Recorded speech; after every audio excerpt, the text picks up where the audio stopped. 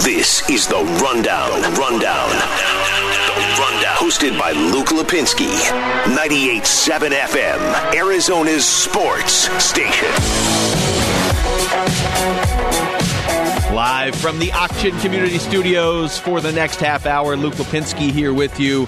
Got Suns-Cavs coverage coming up at 6:30 as the Suns try to pick up their sixth win in 7 games and on that record to 14-9. We'll get into that shortly. Got to start with the Super Bowl, though. And if you heard this show at all last week, you know how enthusiastic I was, how high my expectations were for this game. More so than maybe they normally should have been. I didn't really have a rooting interest. It's not like the Cardinals were playing in the Super Bowl. It's not like, I don't know, it's not like some team I used to root for as a kid was playing in the Super Bowl. None of that. Chiefs, Buccaneers, I don't really care. I mean, if anything, I would have preferred to see Bruce Arians win, and he did. That game was awful. That game was just absolutely awful. That was, in terms of Super Bowls I can remember watching in recent memory, that was the most disappointed I've been. I mean, maybe we can go back to when I was like 11 or something. Other than like the outcome of the Cardinals Super Bowl against the Steelers, that was a different kind of disappointment. The only other one I can think of was Broncos Seahawks when the snap went bad for Denver and Seattle took the early lead on the safety and the game was over by like midway through the first quarter. That one wasn't great because I remember me and a friend of mine drove to a Super Bowl party in San Diego for that game. So if you're going to talk about disappointment, I don't know, driving like 300 miles to watch a game that's over 4 minutes in, that's not great. But the one yesterday, it's just awful. I hated the entire first half. I thought the officiating was just awful. I don't remember a Super Bowl where consistently I thought the officiating was bad. And again, I don't really care who wins. If anything, the outcome was what I wanted. But in terms of just watching it in real time, I understand Tom Brady. If you are a Brady hater, he carries that reputation into these games where it's like, okay, if it's close, if there's a big call that's going to go one way or the other, it never goes against Brady, seemingly. It didn't yesterday when the game was close. I know if you're a Chiefs fan, you're probably still sore about a couple years ago when you feel like you should have been in the Super Bowl instead of the Patriots, if not for a couple calls that helped Brady out. It was that offsides on Dee Ford, but they also called a roughing the passer, if I remember right, in that AFC Championship that was kind of like, somebody hits Cam Newton like that, they don't get a penalty, but whatever. So I understand that there's sort of that narrative from a certain chunk of the fan base going into the game too, and the first half yesterday did nothing to change that. The penalties should not be 9-1 in the first half of a Super Bowl unless it is just egregious. You shouldn't be taking away interceptions. You shouldn't be extending drives. All that stuff, like if you're a Chiefs fan or if you just don't like Brady or the Buccaneers, you can make that argument, and I'll listen because it would have been a better game. But, man, that defense, that Tampa Bay defense came to play. At the end of the day, Patrick Mahomes had no time to pass. There was a stat out today. He basically ran for 500 yards that didn't count like in his stats or anything, but he basically ran 500 yards just to throw his passes yesterday. Like, think about that. That game was over at halftime, and we all knew it. And you never think that when Patrick Mahomes is involved. Like, we did our predictions last week on ArizonaSports.com, and then I gave mine on this show on Friday, and I picked Tampa to win. And my reasoning was I just thought that the Kansas City offensive line, it just felt like one of those Super Bowls where all the intangibles are leaning towards the team that shouldn't have been as overlooked as they were. Tampa's a pretty good team. You start to look up and down that lineup. Brady's obviously he's going to go down in history as the best quarterback ever. I felt like people were kind of overlooking them because, with Eric Fisher out of the game, the Chiefs, that offensive line was a huge question mark. The game's being played in Tampa, all that stuff. All those just kind of intangibles where it's like you keep coming back to, well, okay, but it's Patrick Mahomes. He's got Travis Kelce. He's got Tyreek Hill. The Chiefs will find a way to win. I don't know. I just kind of felt like the Buccaneers would win. Although, to be fair, a week and a half ago, making predictions, I was taking the Chiefs coming right out of the conference championships. But I say all that not to be like, hey, look, I got a game right. I say it because even in that scenario, I never would have believed a blowout win for Tampa Bay. If you had told me on Friday, this game, final score is 31-9, I wouldn't have thought twice. I would have 100% gone with the Chiefs. 100%. How could you not? Patrick Mahomes never loses by double digits. He hasn't lost by double digits since college. What Tampa Bay's defense did was amazing. Because if you want to look and you want to say, okay, well, that penalty shouldn't have been called, or this could have gone against the Buccaneers, but it went against it. Yeah, that's fine. You can certainly nitpick a lot of that in the first half. You're not even really nitpicking. It was pretty bad at times in the first half. But it doesn't matter if you're not going to score more than 9 points. That defense shut down one of the best offenses I've ever seen. So it didn't make for a very entertaining game. It felt like every time it started to get going, it just stopped. And if you don't have a true rooting interest in the game, you're kind of like, all right, when are the commercials coming up? Because I'm looking more forward to the commercials than the next drive of this game. But on my way into work today, I had this thought. I was trying to kind of piece together in my mind which fan base should be the most emotionally attached to that win yesterday. And obviously it's Tampa. I mean, they won the Super Bowl. But you saw the TV ratings. That game got higher ratings in Boston. Like, New England fans were just as emotionally invested in that as Tampa Bay fans. As crazy as that sounds. Maybe not individually, but I'm just saying overall. So to me, it's those two. Obviously, Tampa won, and they won at home. And Patriots fans are crazy. So they're going to be emotionally invested whether they were rooting against Brady and Gronk or for Brady and Gronk. Also, side note, I feel like Gronk should have got a little more consideration for MVP of that game. But the other fan base that should have emotional ties to that, it's us. It's here. If you think about it, watching that game was just not fun. But when the game was over, I was like, you know what? Bruce Arians just won his first Super Bowl as a head coach. I'm really happy for that guy. I'm happy for Todd Bowles. Everybody saw what he can do as a defensive coordinator. Maybe gets another shot as a head coach at some point. It's always dicey when your shot is as head coach of the Jets. But he's a brilliant defensive coordinator. Byron Leftwich, I remember being at practice 2-3 times a week during that 2018 season. And Byron Leftwich had to take over mid-season when Mike McCoy got let go. And I just remember thinking, like, Leftwich was so, when he talked to the media, when he talked to his players, so calm and so positive as that team was just collapsing around him. I mean, that 2018 season was obvious, the low point for the Cardinals. And I just remember thinking, like, man, this guy, as far as offensive coordinators go, so young in this league, and it's the NFL, that might, at the time you're thinking this might be his only chance. Byron Leftwich's only chance as offensive coordinator might be stepping in mid-season to pick up the pieces of just a busted offense that Mike McCoy ruined. And oh, by the way, the quarterback he gets to try and fix things is Josh Rosen. That's not a great opportunity to show what you can do. So I was happy for Byron Leftwich yesterday because it's not like he was just on Bruce Arians' staff. No, he's the offensive coordinator and had his fingerprints all over that Super Bowl. So that was pretty cool to see him get an opportunity and then really run with it. And they did the special, too, before the game. It was one of the interviews they had. We're talking to Bruce Arians. And they just kind of went through the diversity on his coaching staff. But how it's not forced diversity. You know that with Bruce Arians. These are the guys and girls. These are the people that he's loyal to because he feels like they give him the best chance to win.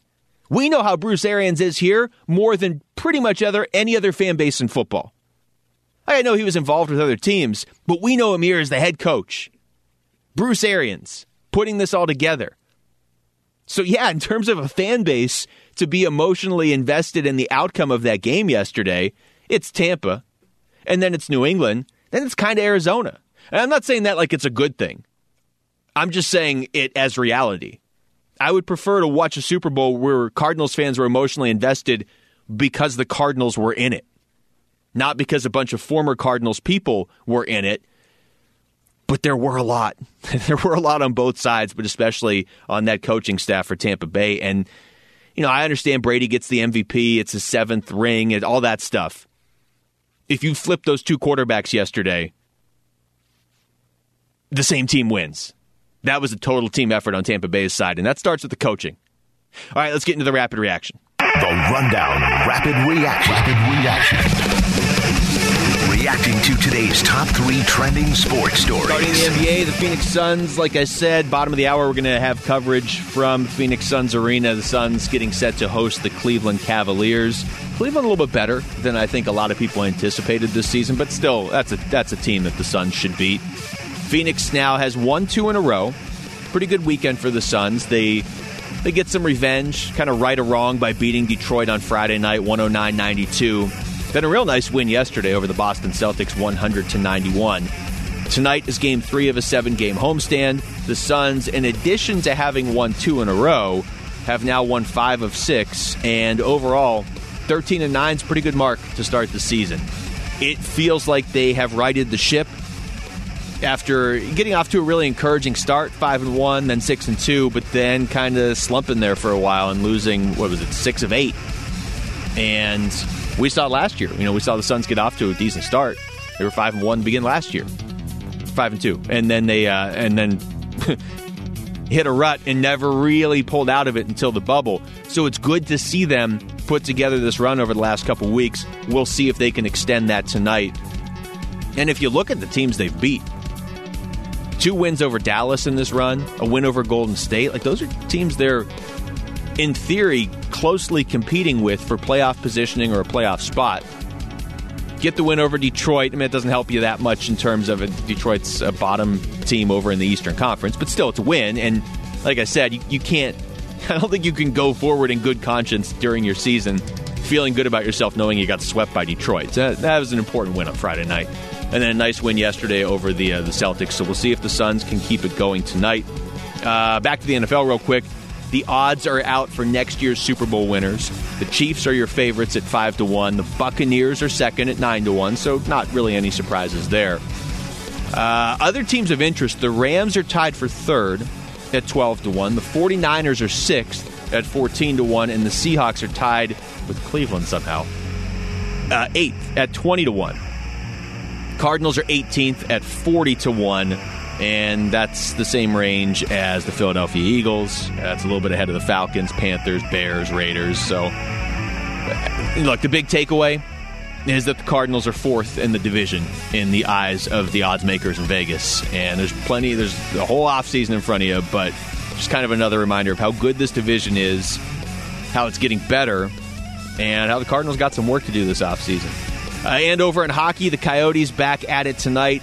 4th straight game in St. Louis because of the craziness of this year with the pandemic and the schedule getting all moved around. Coyotes playing pretty well against a St. Louis team that was one of the best teams in the NHL. They obviously won the Cup 2 years ago. Real good record this year, the Blues, 7-4-1. But the Coyotes have beaten them 2 straight. Coyotes 5-5-1 on the year. They're just solid. That's a fine start. 11 games, you're right at 500. But I would say if you've watched them, they've been better than a 500 team. They've played some tough teams. Playing Vegas 4 times and St. Louis 4 times already. But a decent start for the Coyotes. We'll see if they can keep that going tonight in St. Louis.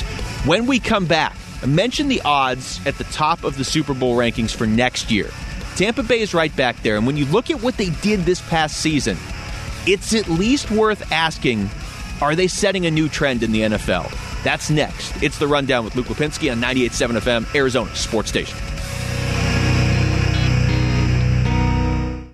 It's The Rundown, 98.7 FM, Arizona's Sports Station. Welcome back to the show. Tampa Bay gets that Super Bowl win yesterday, and certainly all the accolades are going to go to Tom Brady. And, it's the quarterback. That's the nature of the position. It's his 7th title. It's his 5th MVP. I do think you could have made a case for some other players in that game as a Super Bowl MVP yesterday.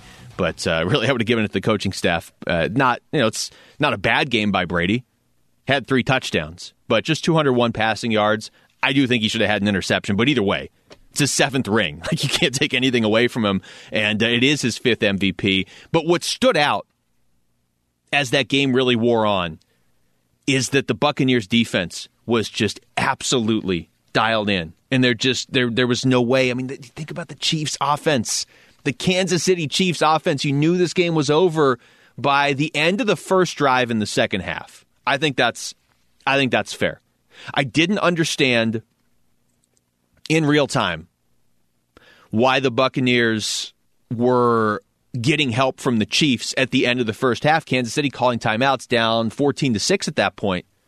It's like, have you seen Tom Brady in the last couple of minutes of a half or a game? I get that you're Kansas City and you're used to being up and you don't want to go into halftime down 8 if you think you can get the ball back. But Kansas City gets the ball to start second half. I did not understand why they were calling timeouts and giving Brady and the Buccaneers any chance to extend that lead, and obviously they did. But even then, it's like, okay, well, maybe Mahomes can kind of get them going to start second half because they do get the ball. Maybe they make up from that. Maybe they get a little momentum back. They start to feel like Kansas City just never got in sync yesterday, ever.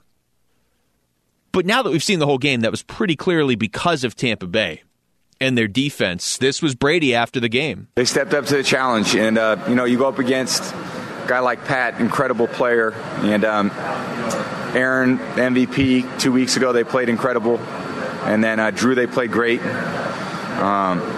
They stepped up, they rose to the occasion, and we needed it because playing extremely talented offenses, but just so happy we all came to play tonight. Yeah, look at some of the quarterbacks that Tampa Bay beat in the Super Bowl run. You cannot minimize what the Buccaneers just did. They beat Patrick Mahomes. They beat Aaron Rodgers. Drew Brees. I guess Taylor Heineke was the toughest competition they had all the way back in that opening round. The defense it was really impressive. The game, like I said, wasn't all that fun to watch unless you were emotionally invested and you're a Chiefs fan or you're a Buccaneers fan and every play is a roller coaster. It was a pretty bland game to watch. But now that we've seen the whole thing, we know the result. It's unbelievable what that Buccaneers defense did. Here's Devin White. I think the thing was he mixed up the coverages. We had a great game plan. He schemed it up great, man. They gave him too much time to scheme it up. Even with a week of preparation, I know it was the biggest stage. He would have had the perfect game plan. And man, that guy's a mastermind. And I say this not selfishly. I wish I'm glad he didn't get a head coach job. I love playing for him. He told me and Levante he was going to make us the best linebackers in the world, and he told us he was going to help us be world champions. We just had to follow his lead, and that's what we did. Yeah, of course, he's talking about Todd Bowles. That's Devin White again, and this is Bruce Arians, who is very familiar with what Todd Bowles is capable of doing, especially when you give him time to prepare. You can't give him enough credit. I think he got a little tired of hearing about how unstoppable they were. I thought he came up with a fantastic plan just to keep them in front of us and tackle real well. And that Patrick wasn't going to beat us running. We let him run all day and just keep chasing him around and see if we can make some plays. So a couple things come out of that. First of all, you're always looking for a blueprint on how to beat the best team in the NFL. And the Chiefs are right there. If you think the Buccaneers, I'm looking towards next season. If you think the Buccaneers are going to be better, okay, but either way, it's one of those two teams going into next season. So maybe Tampa Bay showed us a little bit of the blueprint. You're not going to beat the Chiefs by outscoring them. You have to find a way to slow them down. Now, Patrick Mahomes is very clearly hurt. They couldn't block for him at all, and that's because they were missing pieces on the offensive line, and Tampa's pretty loaded on defense. So this is not some blueprint that's easily followed next season. I'll give you that. But in terms of trying to figure out a way to beat the Chiefs, Tampa at least puts something out there on film. You do this and this and this. If you can do it, you're probably not going to beat them 31-9. But maybe the way to beat the Chiefs is to grind out some 24-20 wins or whatever. I mean, it's a long shot. If you're telling me I got to pick next year's Super Bowl winner right now, I'm taking Patrick Mahomes and the Chiefs. But we at least saw that yesterday. We did see we saw something we really haven't seen against Kansas City since Patrick Mahomes took over. The other thing, though, if you look at the Buccaneers yesterday, when you have Ndamukong Suh with a sack and a half, Jason Pierre-Paul was a big part of that defense all year long, and he was knocking down passes and getting in lanes yesterday. You look on the offensive side of the ball, you got Rob Gronkowski came over from the Pats with Brady, Leonard Fournette, for whatever reason, Jacksonville was done with him. Antonio Brown essentially came over because of Brady. There's been all this talk the last couple weeks of Deshaun Watson asking for a trade out of Houston and how that's like the gateway to the NFL being like the NBA, where you're going to have players dictating where they go. I don't necessarily agree with it. I think Deshaun Watson is a pretty extreme example. That is a top 5 quarterback early, still pretty early in his career. He can dictate his terms a lot better than even a running back, or a defensive lineman or whatever. So I don't necessarily agree that Deshaun Watson, if he's able to force his way out of Houston, that like changes the face of the NFL, and all of a sudden it's just like the NBA where players get to pick where they go. But if you look at the Buccaneers and all those players whose names I just read off, who all played a pretty big role, didn't this kind of feel like a super team? This is the NFL's equivalent. Because none of those guys, especially the offensive guys, Brady, Fournette, Antonio Brown, I know Brown wasn't a huge part of this, but he did score yesterday. Gronk, none of those guys were on the Buccaneers a year ago. When the Chiefs won the Super Bowl last year, beat the 49ers, the Buccaneers were not on anybody's radar. Now they've won the Super Bowl, but it's not because they all just evolved as a team and the players developed individually. It's not that. They just went out and got a bunch of players.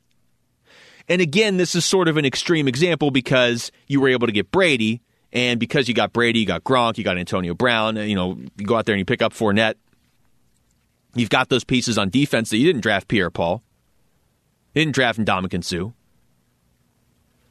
I'm not saying this to be like, well, this is how the NFL is going to be now. Teams are going to be formed by a bunch of players getting together and then deciding this is where they want to go in. I'm not saying that. But that's really the first time I can remember watching an NFL team win a Super Bowl, and it really was a bunch of names from other teams that came together instantly, which, again, give Bruce Arians a lot of credit for being able to pull this team together over the course of the year, get everybody on the same page. They didn't even have Fournette at the start of the year, and go out there and beat Aaron Rodgers, beat Drew Brees, beat Taylor Heineke, and beat Patrick Mahomes in the Super Bowl. I just want to wrap up the show tonight by saying a few words about Pedro Gomez, who, of course, very unexpectedly passed away. Got the news right after the Super Bowl last night. And, I've talked to him a few times. I'm not going to sit here and claim to have known him as well as a lot of media members in the Valley. But it has really stood out over the last 24 hours how much of an impact he has had on so many people in this market. And I know it's not just here, but, he's obviously got local ties. And I've talked to him a few times. I've talked to him on these airwaves before, doing interviews, and just a great guy, just a very personable, just a happy guy. Like, even being out at like Cardinals practice a couple years ago, like Pedro Gomez walks in and everybody knows. It's like, oh, Pedro's here. And he's always happy. And I don't know, it struck me the last 24 hours hearing so many people that knew him well talk about him and seeing so many posts on social media about him. And man, they were all good. They're all good. That says something about the person that he was. And so it's a short show tonight. I didn't want to throw that in at the start of the show. It just, it's a very delicate topic, certainly, but just condolences to his family. And, when that many people are saying that many great things about not just his work, certainly, but like the person that he was, that's telling. That's how you want to live your life. So I just, wanted to say a little bit there to wrap up the show. All right, coming up, we've got Suns Cavs pregame beginning in just a few moments. Tip off at 7 o'clock. That's next. Thanks to everybody out there for listening. Thanks to Cody Fincher, Jeff Darge for running the show. I'm Luke Lipinski. This has been The Rundown on 98.7 FM, Arizona's sports station.